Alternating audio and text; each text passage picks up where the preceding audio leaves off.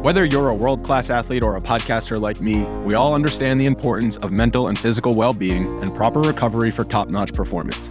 That's why I'm excited that Unified Healing is sponsoring podcasts on the Blue Wire Network. Unified Healing is a new and super innovative global network of wellness centers powered by Energy Enhancement System, or EE System. If you haven't heard of the EE System yet, then you'll want to listen up. This technology promotes wellness, deep relaxation, purification, and rejuvenation. Wherever you are across the globe, access to a center is easy and affordable. Interested in experiencing the EE System technology for yourself? Go to unifiedhealing.com/bluewire to learn more and find a center near you. That's unified, UNIFYD, healing.com/bluewire. No material or testimonials on the Unified Healing website are intended to be viewed as medical advice or a substitute for professional medical advice, diagnosis, or treatment. Always seek the advice of your physician or other qualified healthcare provider with any questions you may have regarding a medical condition or treatment and before undertaking a new healthcare regimen, including EE System.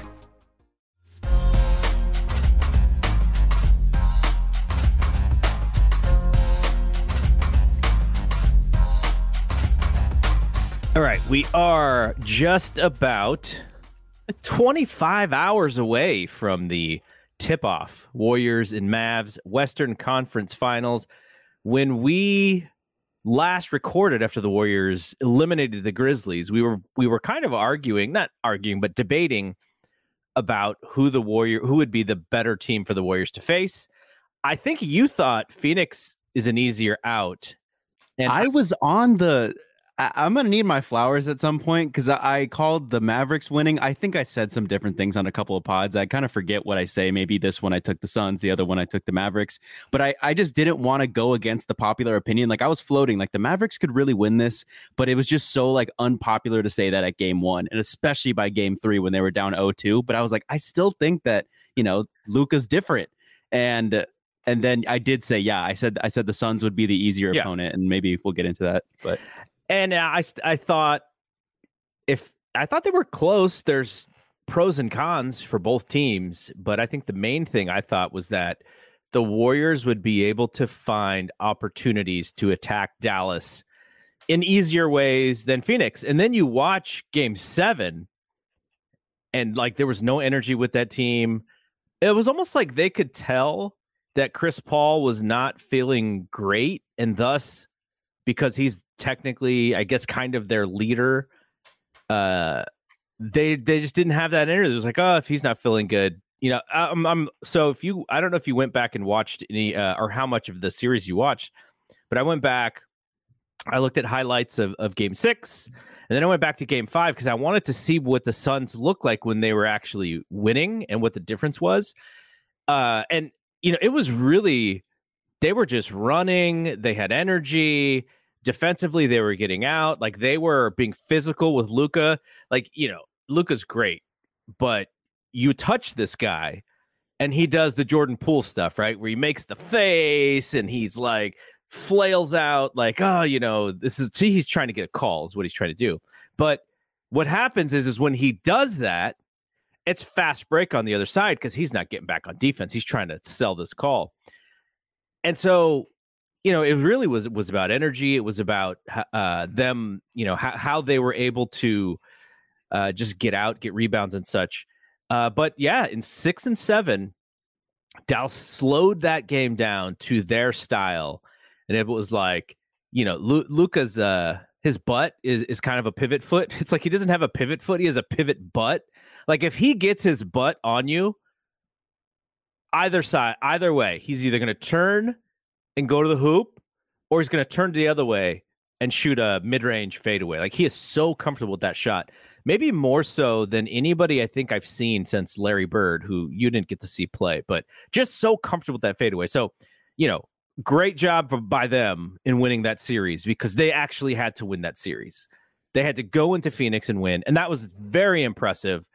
Spencer Dinwiddie had a really good game in Game 7 to help them, but it was a crazy blowout. Like I don't know if I've ever seen a blowout like that in a final game of a series. I'm sure maybe on paper there is. We could find one, but that was impressive. So if they play like that, then you're right. They would be the harder out than Phoenix. But I don't know, just matchup wise, after doing a little bit of research listening to all the stuff, reading all the stuff, I still think there are opportunities for the Warriors to find some life, find some.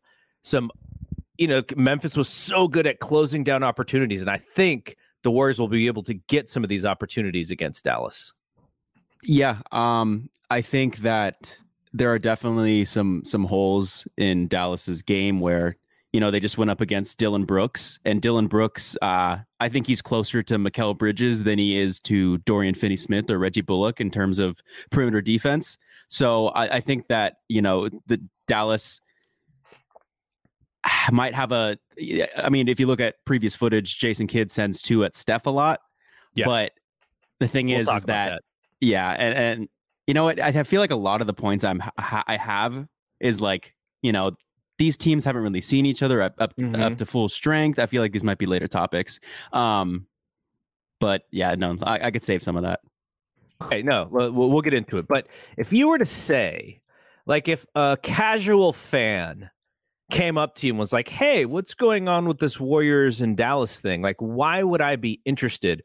What would your headline be? Like, why is this why should people be interested in this series? If I wanted to like super juice it up into something maybe I don't even believe just to get people into basketball, I would say there is this player named Luka Doncic who is just like emerging into a superstar right before our eyes, potentially could be in the top 5 conversation, and he's looking to dethrone the best team in the past 10 years.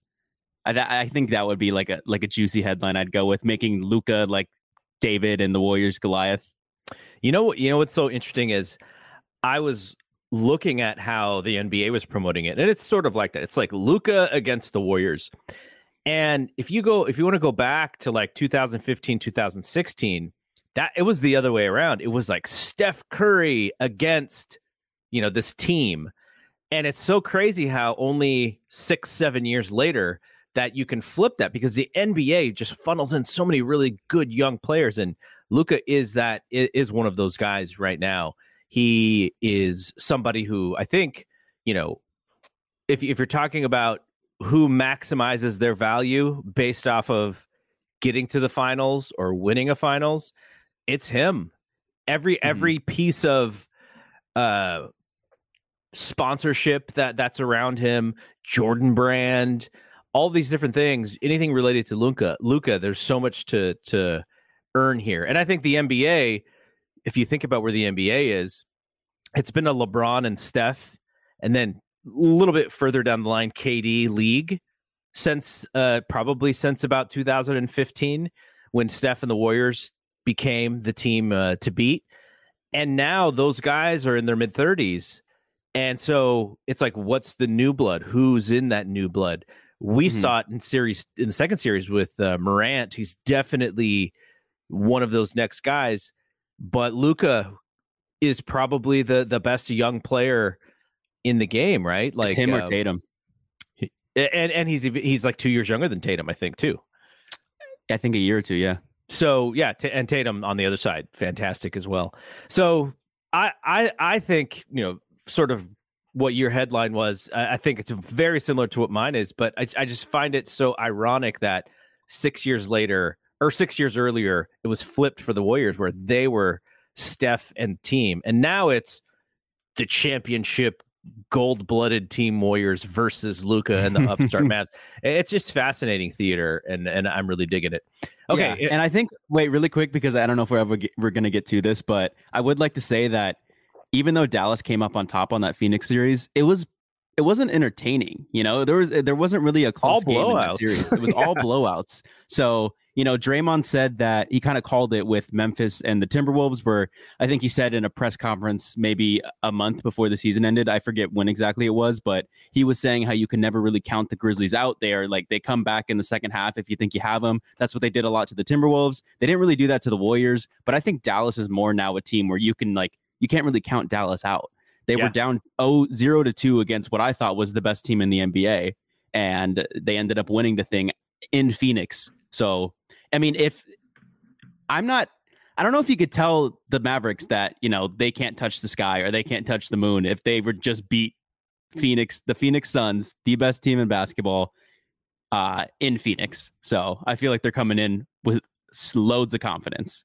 All right, if folks are watching us live and you want to add your color commentary to what we're talking about, throw a comment in. We'll put it on screen and we'll discuss it. But we're gonna go. After every game, we do the 3 points thing. I'll go to the 3 main points. I did the same thing with this preview, and I think point number 1 is Luka's gonna get his.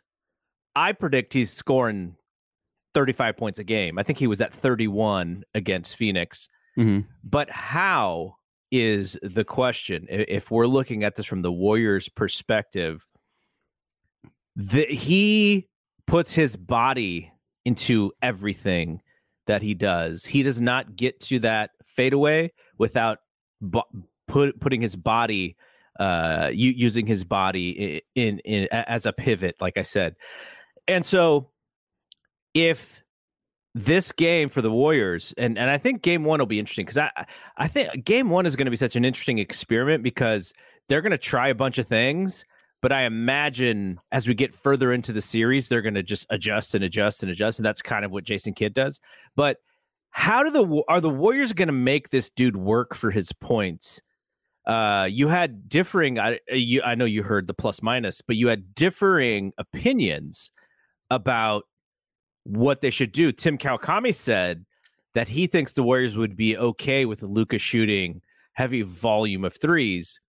And Marcus Thompson said he actually thinks the opposite, because catching fire from 3 is a way to get Luka started, and he would force Luka to the basket. And I sort of lean a little bit more towards Marcus in one sense, which is if he's got to get tough twos, and he's got to bang into Draymond, he's got to bang into Otto Porter, he's got to bang into Looney at least early in the game, that could be a little bit of a wear and tear for him. We know conditioning is always a question with him, maybe the only question with him. Maybe on an island defense as well.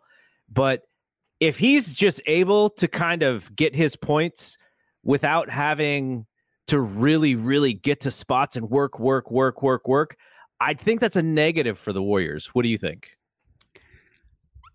Yeah, probably. I'm kind of leaning towards, like, I hope that they've learned from previous series where you had the Nuggets series, you had Jokic, and they figured out that, like, tiring him out was pretty effective.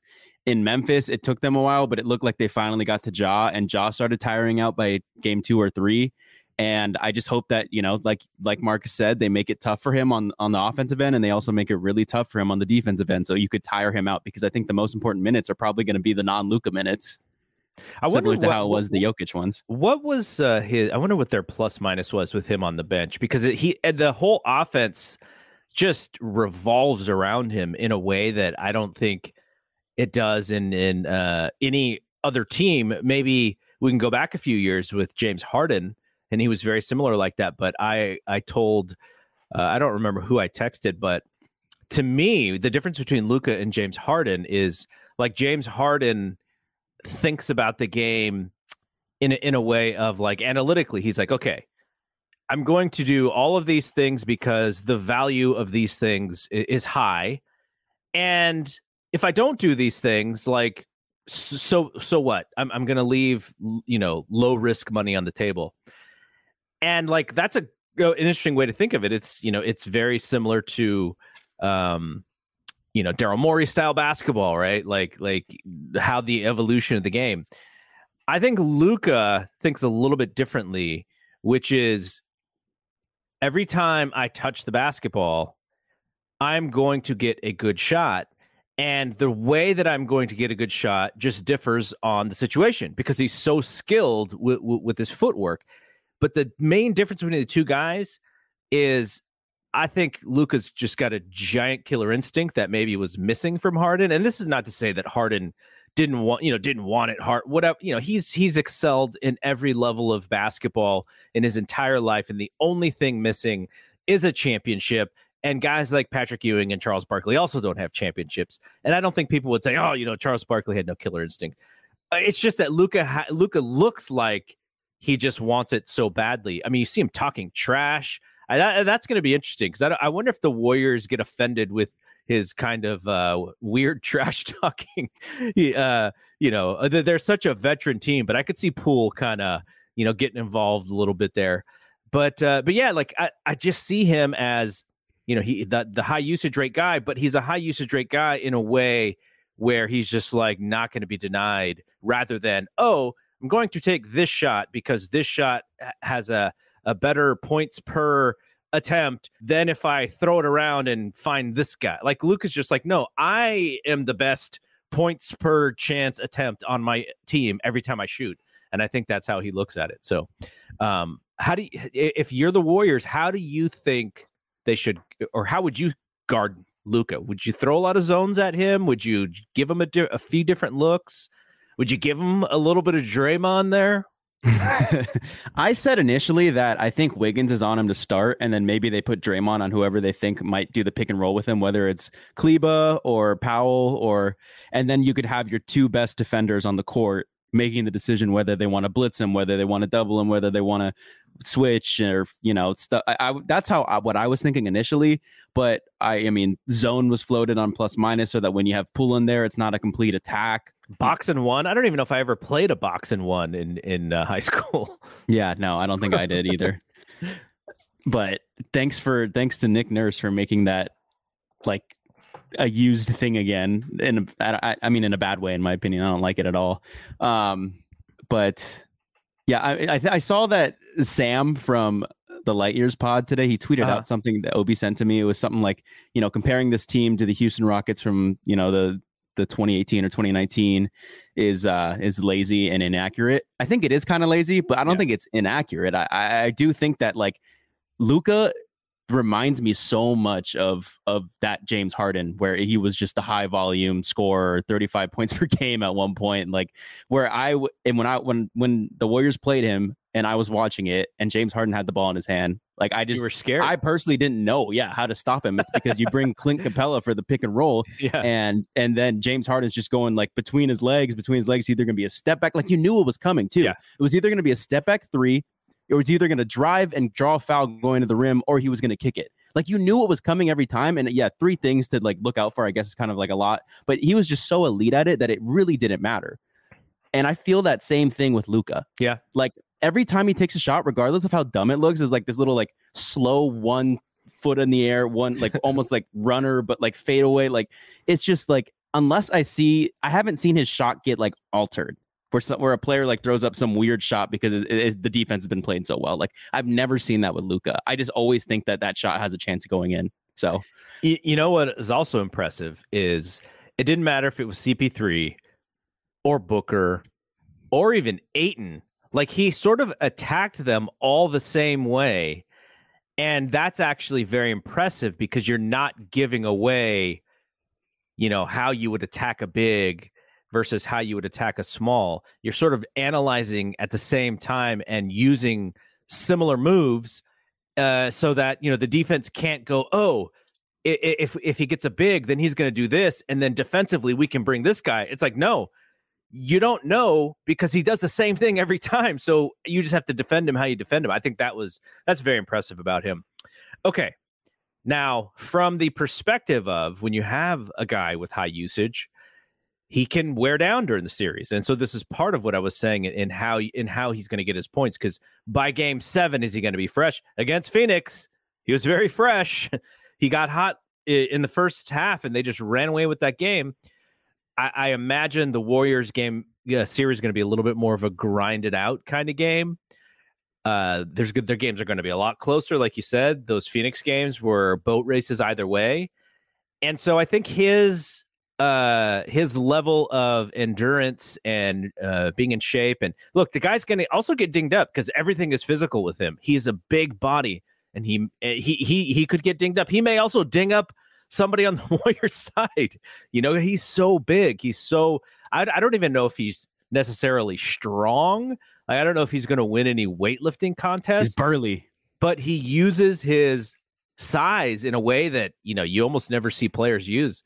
So I'm just racking my brain thinking, if you're Steph, like even off ball, how do you get him on Steph so he's chasing Right, because what he did in Game 7 that was great because Phoenix was missing a lot of shots. Is he mostly stayed near the rim so he could get rebounds and start fast breaks, which was perfect for what they were trying to do. How do you get him away from just being able to stick around the paint, and how do you get him chasing guys? Will be an interesting strategy, I think, for the Warriors. Otto Porter Jr. and Kuminga come set Steph a pick, because that's what I feel like might be on. Luka might go on them so he could sink into the paint a little. But you can also make sure that you have shooting, because let's say you do run a little bit of a pick and roll and Luka is cheating a little bit towards the middle, then there could be shooters open. So that's whole chess match with what they're going to do with both teams and Jay Kidd. You know, if the Warriors were not in this round of the playoffs, Dallas is my team. And the only reason, well, two reasons. Dallas is my team because of Jason Kidd. Like, Jason Kidd was my favorite ever college basketball player. He's at Cal when I am a junior and senior, I think. And so I'm watching every game and just love this guy. And he gets drafted to Dallas. But the other reason is because my favorite player of all time, his son is on the Mavericks. Unfortunately, he got hurt, but Tim Hardaway Jr. Tim Hardaway is my favorite player of all time. So I would have totally been rooting for the Mavericks. And he got hurt against the Warriors in the regular season. I know that was the bummer. I think it was the first game, right? No, I think it was like second or third. Okay, because so I don't dislike the Mavericks. And, you know, I didn't dislike the Grizzlies, but basketball dislike, not really dislike, right? You just, there's a rivalry there, but I don't even really dislike the Mavericks. I'm going to have to find some ways. Maybe Lucas complaining to the referees will get me fired up. We'll see after our post-game shows. Okay, so next point here. This is on the Warriors side. Dallas is more than likely blitzing Steph Curry almost at every possible opportunity. Pick and roll, maybe not even in the pick and roll. And the one comment that Curry made about, he remembers not even shooting in the fourth quarter in that one game because they just take the ball out of his hands. Do you think this means that they're going to rely on Jordan Poole maybe than they could afford to in the Memphis game? I'm just wondering that. I mean, this is going to go into my full point of like these teams haven't seen each other at full strength. And, when they first played each other, no Clay. I think that's where Draymond initially hurt his back. That was like a game right before Clay came back. I don't know if we ever found the play that did it, but. And Dre missed the last 3 games of the series. So, yeah. And then on the Dallas Mavericks side, they got Dinwiddie and they got, and then Brunson's taking a step. So I don't think either of these teams have seen each other at full strength. I just think the Dallas Mavericks are at their ceiling right now. I don't think the Warriors are at their ceiling, and I'm hoping they can get to it. So I just for what was the question again? Blitzing Steph. What I meant, okay. So what I was saying about that you had your takes ready, and you were So what I was going to say about that is that they haven't seen him in full strength. So that means that Clay was a shell of himself the second time they played. Jordan Poole. I didn't remember this, but in the plus minus pod, they said that that's kind of where Jordan Poole started that 20-point game streak. Yeah. I didn't remember that they lost that game though. Mm-hmm. They did lose. But so, they haven't totally seen what the Warriors have looked like at full strength. And to be fair, not many teams have. It's because the Warriors themselves weren't really at full strength. When full strength, I mean, healthy individuals on the team. And so not many teams have seen it. So I'm hoping that, with the healthy Iguodala, do we have any update on him? Just that he's going to be out another week. So probably. Also, he misses games 1 and 2. I think, missing games 1 and 2. Jeez. So Mark Nobita, he made a point, which is what I was going to get to, which Steph gets blitzed. Poole becomes a very dominant ball handler for the Warriors, but he also cannot go too fast because I think there's going to be opportunity for him to look at the court and how the court is balanced. You say, 2 guys with Steph, 1 guy in the corner. We got a 3-on-2 on the right side, and he's going to want to go. I think that's natural basketball instinct.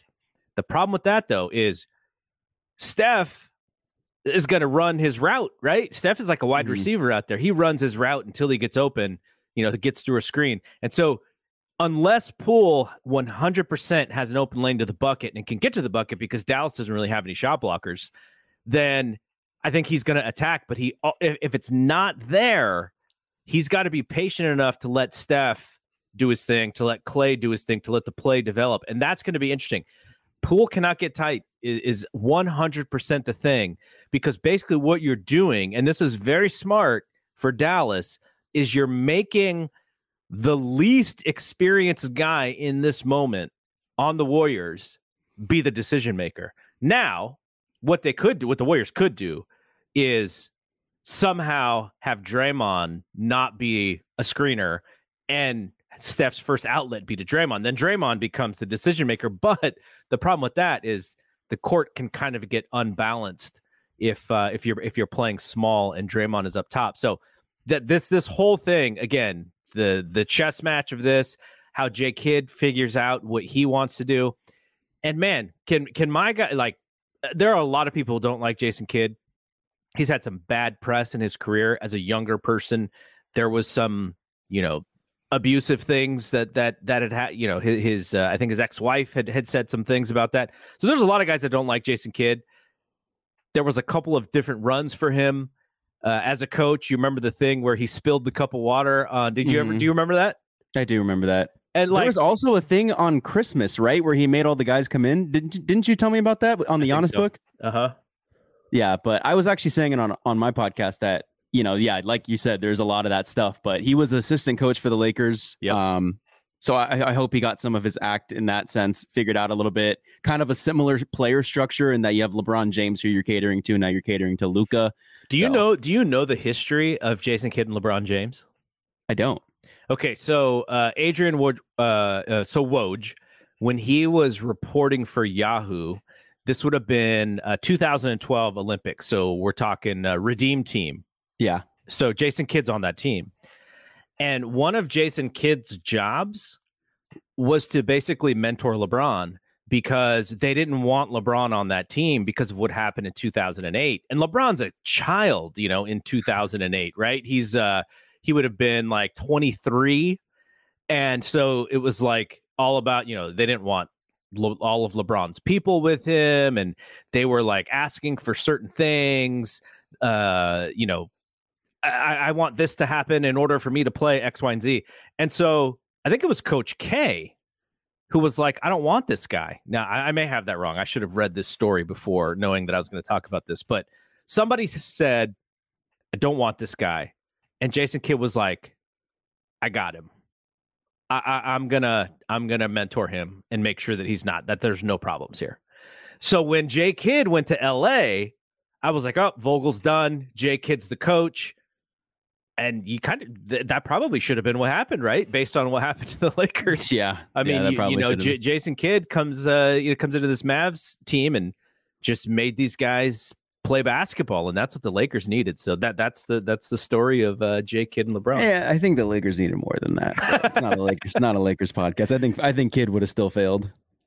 All right, so is there anything you think the Warriors will attempt to do to unleash Curry a little bit more? Like maybe Jordan Poole is the ball handler early on, or maybe Draymond brings up the ball more, and Steph plays a little bit more like a 2, and thus they can't really trap him in that way. Because the reason why they were able to trap Steph a lot in the games against Dallas is, like you said, the Warriors didn't have all their guys.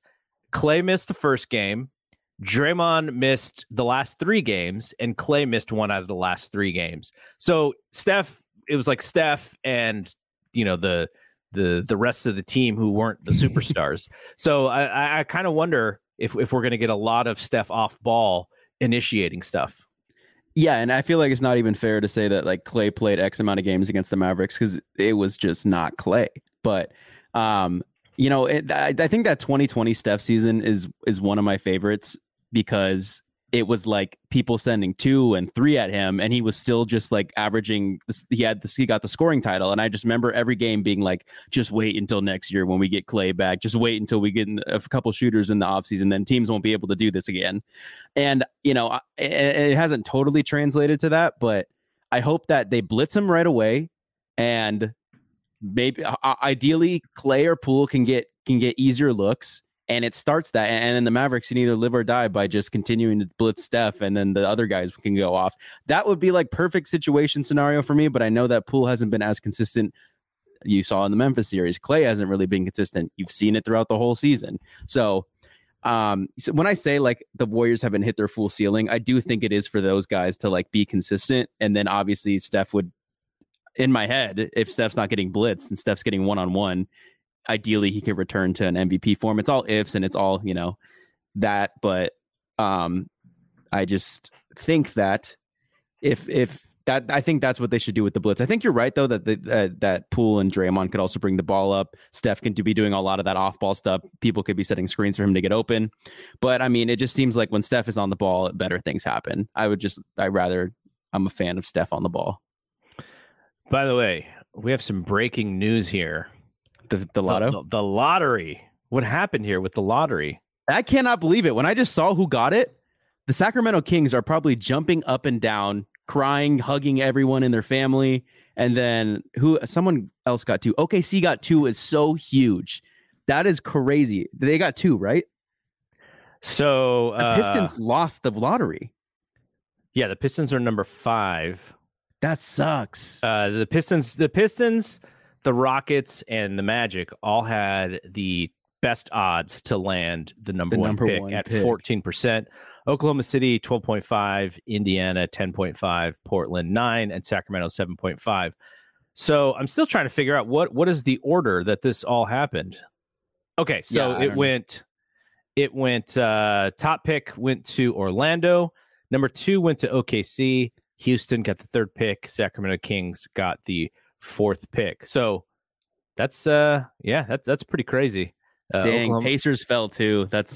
I'm sure those guys are sad. Pistons and Pacers fans. And then the Lakers get the 8th pick, which goes to the Pelicans immediately. Very interesting. Orlando Magic. What do you do if you're the Magic?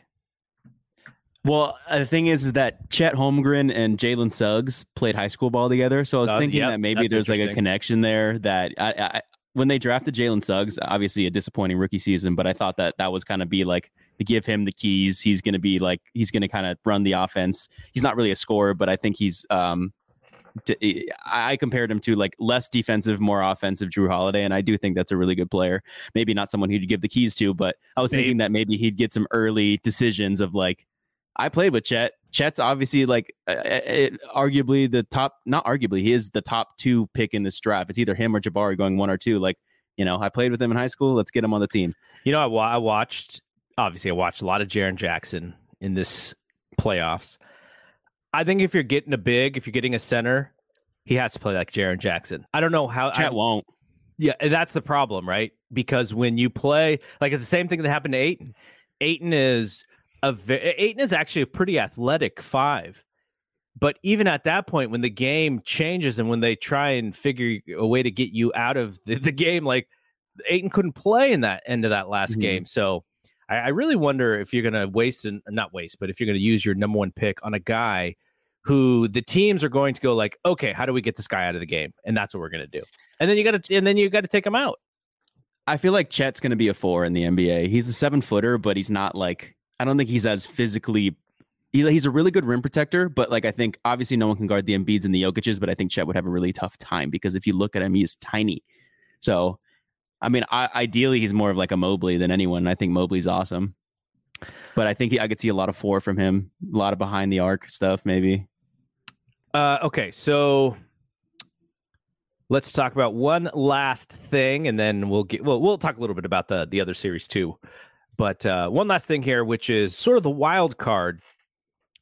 Jordan Poole, Spencer Dinwiddie seem to be the wild cards for the teams if you're just going to look at it on paper. Obviously, as we know, because of all the adjustments and such that both coaches are going to make, it's going to give opportunities for other players to have bigger games. And we've seen just Jalen Brunson have, a big impact this season and in the playoffs.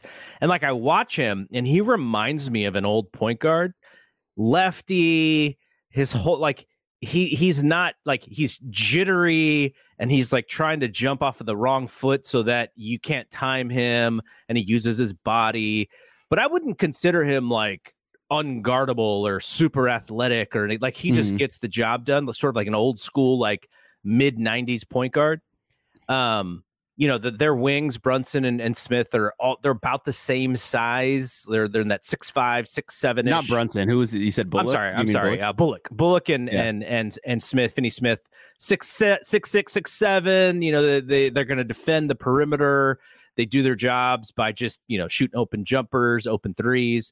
But I'm just trying to think of who else do you think could possibly swing a game or two in a way that I think most people think Poole and Dinwiddie might be able to. I think it's how quickly how quickly they bring in Kleba, and how he because they were really good with Kleba against the Suns. So I'm wondering if if that's going to work the same against the Warriors. They did some Dorian Finney-Smith center, I believe, in that series as well. Who else? I mean, Dinwiddie. We didn't. Oh, Dinwiddie's in the topic. Yeah. I mean, he and Poole, right? They're the wild cards. If they play well, more than likely their team wins. And if they give them nothing, there's a good chance that their team loses. Otto Porter Jr. for the Warriors. It got to be one. Are you talking about this guy? Hero Otto, the hero Porter. What about this guy? Kuminga watch. Is he going to get to play? Sexy music. I honestly, when I saw a lot of like the talk shows saying that, oh, you better watch out for Kuminga, I was like, did they not just watch the Memphis series? I'm not sure. But then Slater Charles Barkley wants him to guard Luka.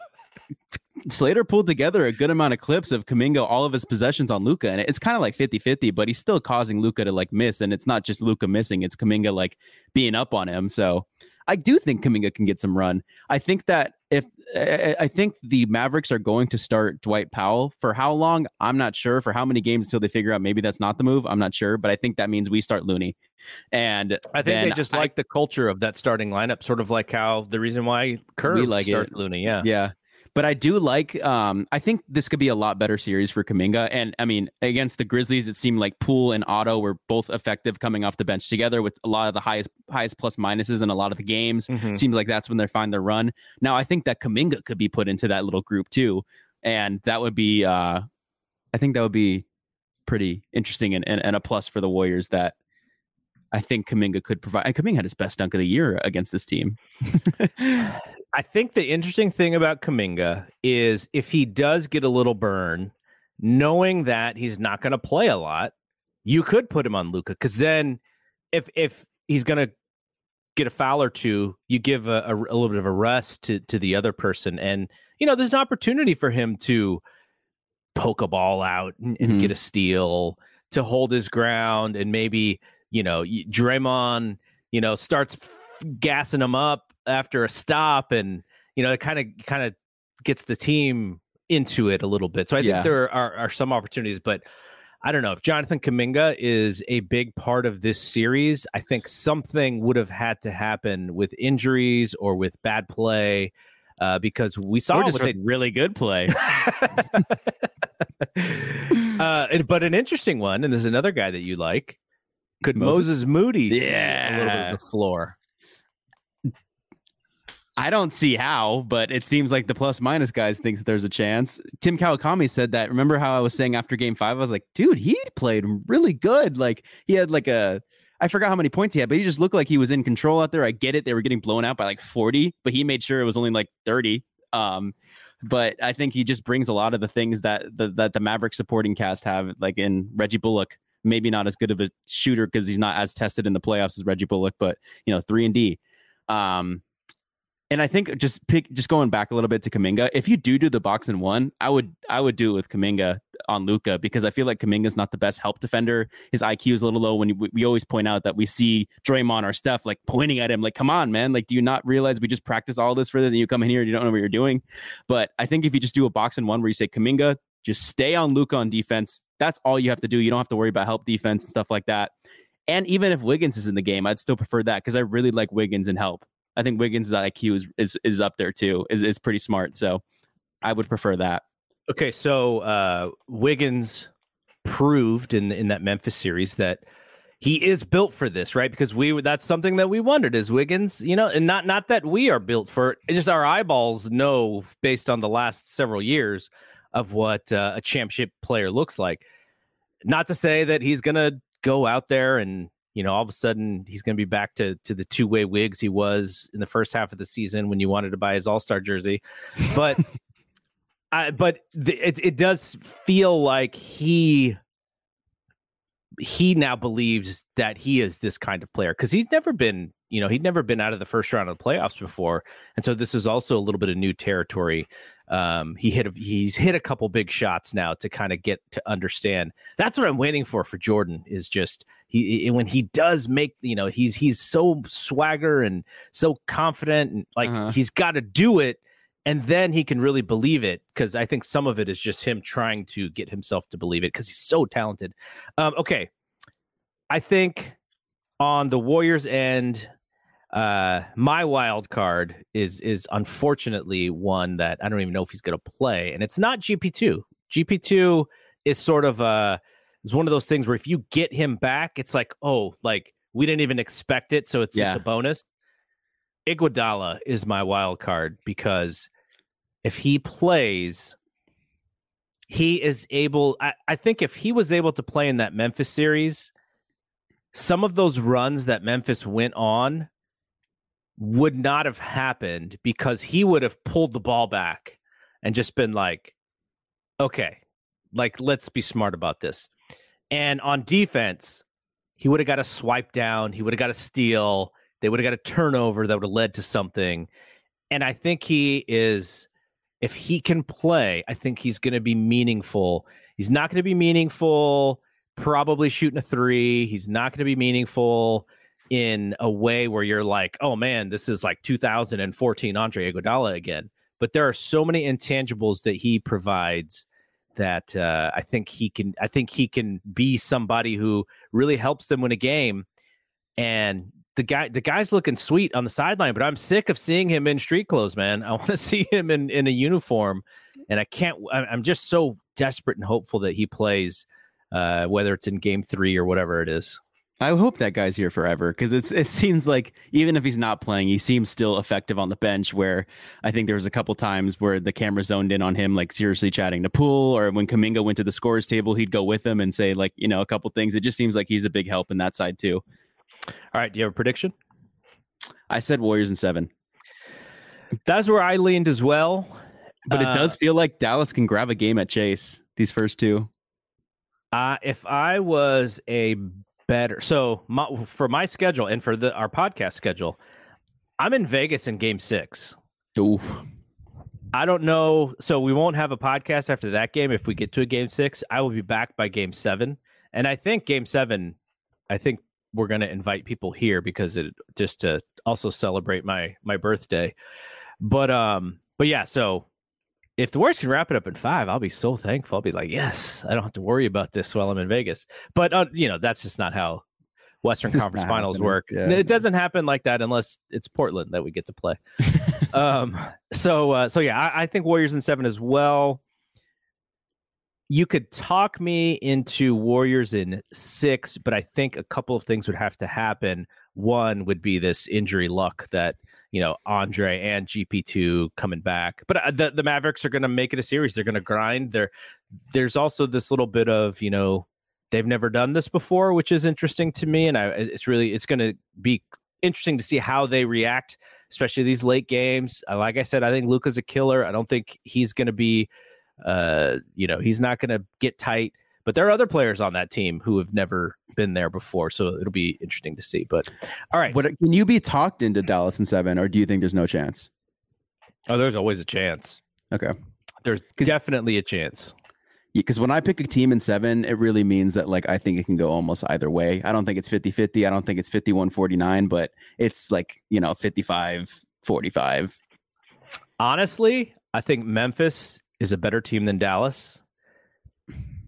I just don't know if you put Luka on Memphis, that team might win 65 games, right? It's just a different style. With Ja, you put Ja on Dallas, they might be almost as good too. But for whatever reason, Memphis just played so well without Ja. I'm not exactly sure what that is. Someone's gonna have to study that. But maybe it could simply be just defensively. Yeah. What I do want to ask you though is I like to do this a lot, and I saw that Bill Simmons did it on his podcast too. They did a draft, but I was thinking we could like rank the best 5 guys in the series. So I would, I don't know. I wonder how many Warriors fans are listening right now, but I would go Luka 1. Yeah. I mean, in a game like this, I think I'm fine with going Luka 1, just because. But I think we're also looking at it as he just means more to Dallas. Like if he's not on the court, it's worse for Dallas than maybe if Steph is not on the court, because they have a Jordan Poole for both teams. They have a Jordan Poole, and Dallas doesn't have like a Luka Light in any way to replace him. So I'm fine. I'm fine with Luka going 1, but if I don't know, fourth quarter, who do you take, Luka or Steph? It's close. I think it's close. Steph leads the playoffs in fourth quarter scoring, right? So. It's Bill loves Luka, and he's been on this Luka train since the draft. So he's really rooting for it, which is good because he's also rooting for the future of basketball. But I think it's really close, Luka or Steph. Yeah. I know. I think I said Luka a little too confidently. It is really close. I just thought that saying Luka was like a really hot take, so I wasn't sure. Would you take Brunson? Okay, so that's where I think it gets tight, is because when I say who are the best, me too. But when I say who are like the best 5 players, I don't like just factor in the playoffs, because maybe I should, but I factor in like everything. And I think that like Brunson, the reason why some of these guys like, I don't know, are going on a hot streak, or I don't want to say Brunson's like a role player, but Grant Williams goes on a 7 for 18 shooting night, which is a bad shooting night, but they needed all 7 of those threes. It's because they're role players. You can't expect that from them every night. And Brunson hasn't come out and scored 30 every night. So I don't know. Draymond's consistent, and maybe he has a bad game or two, but he's still really needed. And I would argue putting Poole and maybe Poole and Clay above Brunson as well, because I just think that Clay, especially in his career, has done it at a high level. And I do feel like I really hope that this is a good Clay series, like a consistently good Clay series, because I need one.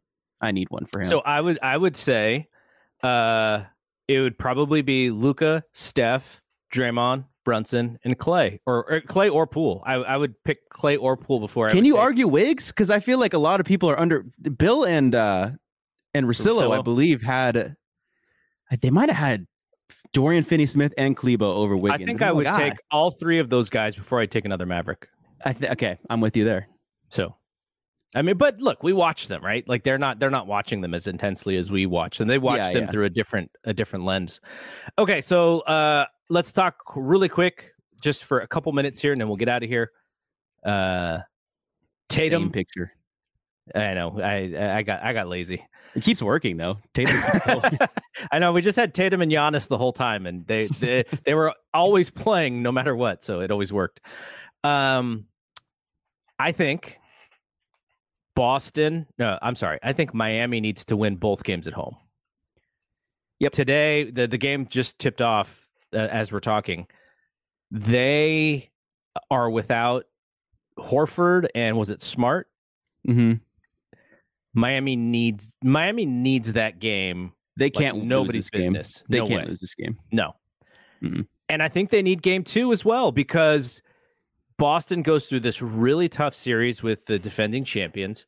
Miami has a fairly, I wouldn't say easy, but they certainly didn't go through the same grind that Boston did. And Boston is sort of ready. It seems like they're ready to take it to that next level of elite basketball. And if I'm Miami, I want to make it as hard as possible for them to get there. And that's why I think they need to steal, or not even steal. They're at home. They need to take both of these games and make Boston win 4 out of the next 5. Yep. I have the Celtics in 7. Me and Alex on my podcast were kind of agreeing that it does feel like the Celtics are just like the better Heat. The Celtics had the number 1 defense in the regular season. It seems like their defense kind of picked up where it left off in the playoffs. The Heat have been struggling to find consistent offense. Tyler Hero, I think, only averaged 14 in the Philadelphia series, while averaging like 20 something in the regular season. So they kind of need him to step up. He hasn't been lately. Obviously, Lowry's injured too. It just seems like, my biggest point was that it seems like the Celtics, they have been, they found the test in the playoffs that I don't think that the Heat have been, they haven't found, like, what's the word I'm going for? But like the Heat haven't gone up against a fair enough opponent for me. And they played the Hawks in the first round. And I will always say that, the Heat getting the first seed, it means you should get the easier road to the playoffs. But I feel like it's almost shooting yourself in the foot, because you go play the Hawks. That doesn't really show me anything. You beat the Hawks. You were the best matchup against them.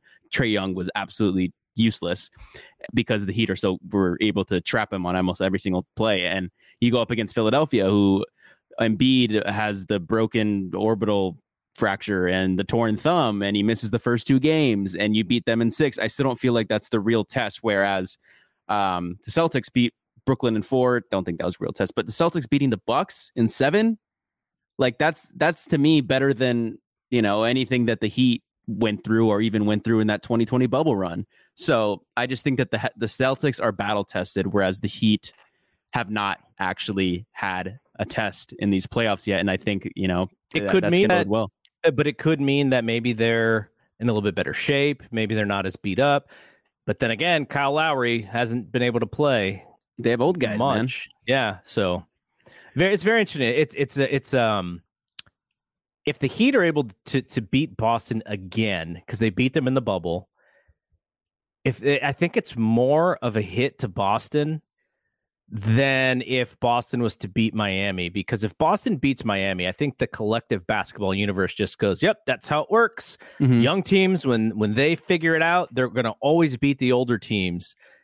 But if the Heat beat them, I think there's going to be so many questions about Boston. And I mean, I would assume they would just run it back and hope that, I think they would, and hope that they can, make a tweak here or there.